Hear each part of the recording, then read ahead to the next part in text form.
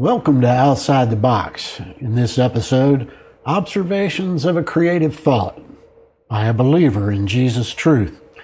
Showering this morning, it occurred to me the veils of darkness coming over humanity and silencing the light of truth, silencing Jesus, who said, "I am the truth, the way, the life. No one comes to the Mother except through the truth." Please consider for a moment, if you're a believer in Jesus Christ, did you notice I had changed the wording? However, I beg your attention to the fact I did not change the meaning, and therefore it's still the truth. King James, author of the New Testament, told British Parliament in 1603, "A king is a principled, righteous, truthful, and virtuous man who affects peace in truth, justice, charity, and liberty.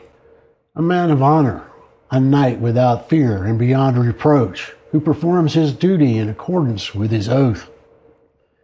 In my humble personal opinion, humanity is buried deep in the dissonance of lies, forged on humanity over thousands of years in tyranny, oppression, and slavery. For me and my journey, my awakened state leaves me feeling like the proverbial turnip from which the blood of life on earth itself is being squeezed under immense pressures, and a depth of sinful, evil, immorality, and cruelty that reeks in the rottenness of Satan's hell. Montesquieu was right to hammer the term despotism into the public's lexicon. There is no greater tyranny than the despot posing as a king. Back in the shower, I had a creative vision of a rare planet, seeded and teeming with life expressing itself with the constant transformation of energy. This little blue marble, hurling through time and space at a speed and rate life itself is oblivious to, takes a very precise level of balance and harmony in waves of truth that must maintain discipline and collaborative harmony with the light of truth.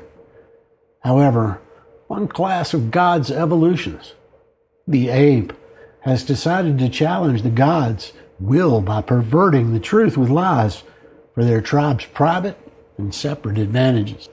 With desperation for control and domination, born and bred into the DNA fabric of human evolution, has evolved humanity into the high vibration of dissonance and lies, immorality and malevolence of the truth, required to stay in harmony and balance with the light of the universe.